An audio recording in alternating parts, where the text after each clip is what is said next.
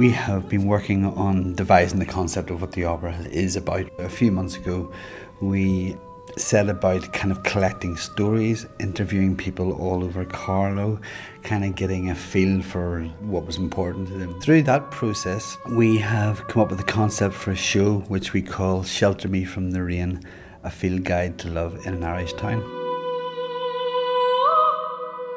My name is Brian Irvine and I'm a composer and the man in charge of writing the music for the Carlow Opera project. Our brief is to put this crazy opera company together with all these different kinds of abilities. We've got to be able to find a way of bringing out people's individuality and their individual voices within that opera. So that in many ways set the parameters. So we needed a subject matter that everyone can kind of engage with, that they also have a point of view about and it connects with them. So love. Great subject, affects everyone of all ages.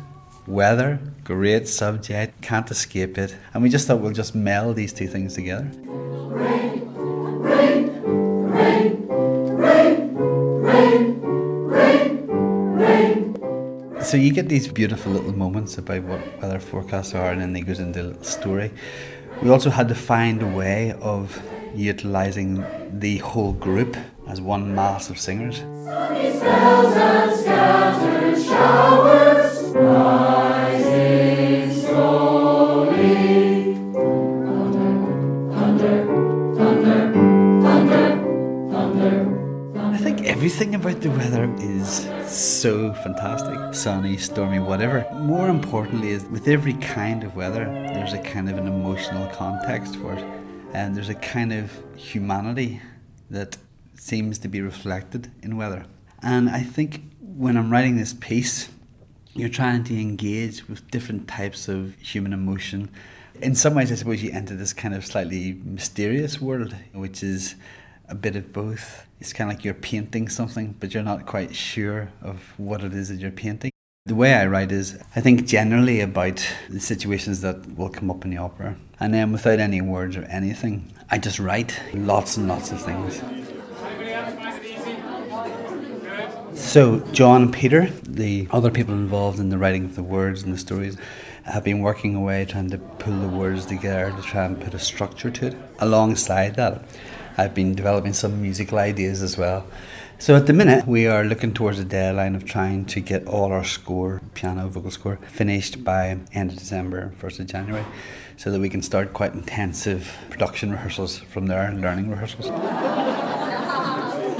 John and I have been working together for a number of years on various kinds of projects. Essentially, the way we work is we get around a table and we talk about the concept of what it is that we're trying to make. And then what happens is a fairly erratic kind of ping-ponging relationship where I go write some music, John writes some words, we come together, we develop the structure of the piece.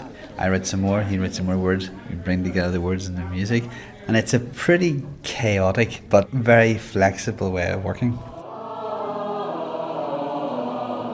Carlow has become more and more integrated in the opera the longer we've gone on with it. All through the show we talk about specific places in Carlow. Our little tales are about people from certain places. And our little weather forecasts are about very specific places. So instead of, say, having a weather forecast for the whole country, you might have a weather forecast for a street or a particular person's house. We ended up talking about all sorts of places in reference all the way through the piece. I've kind of got an idea of things that we can do, certain kinds of singers, the certain kinds of voices that are in amongst that. I have an idea of the sound that the whole group can make together. That's been a huge help. Part of this project is that there's a massive skill difference between people who are almost semi-professional to people who have never sung in their lives before.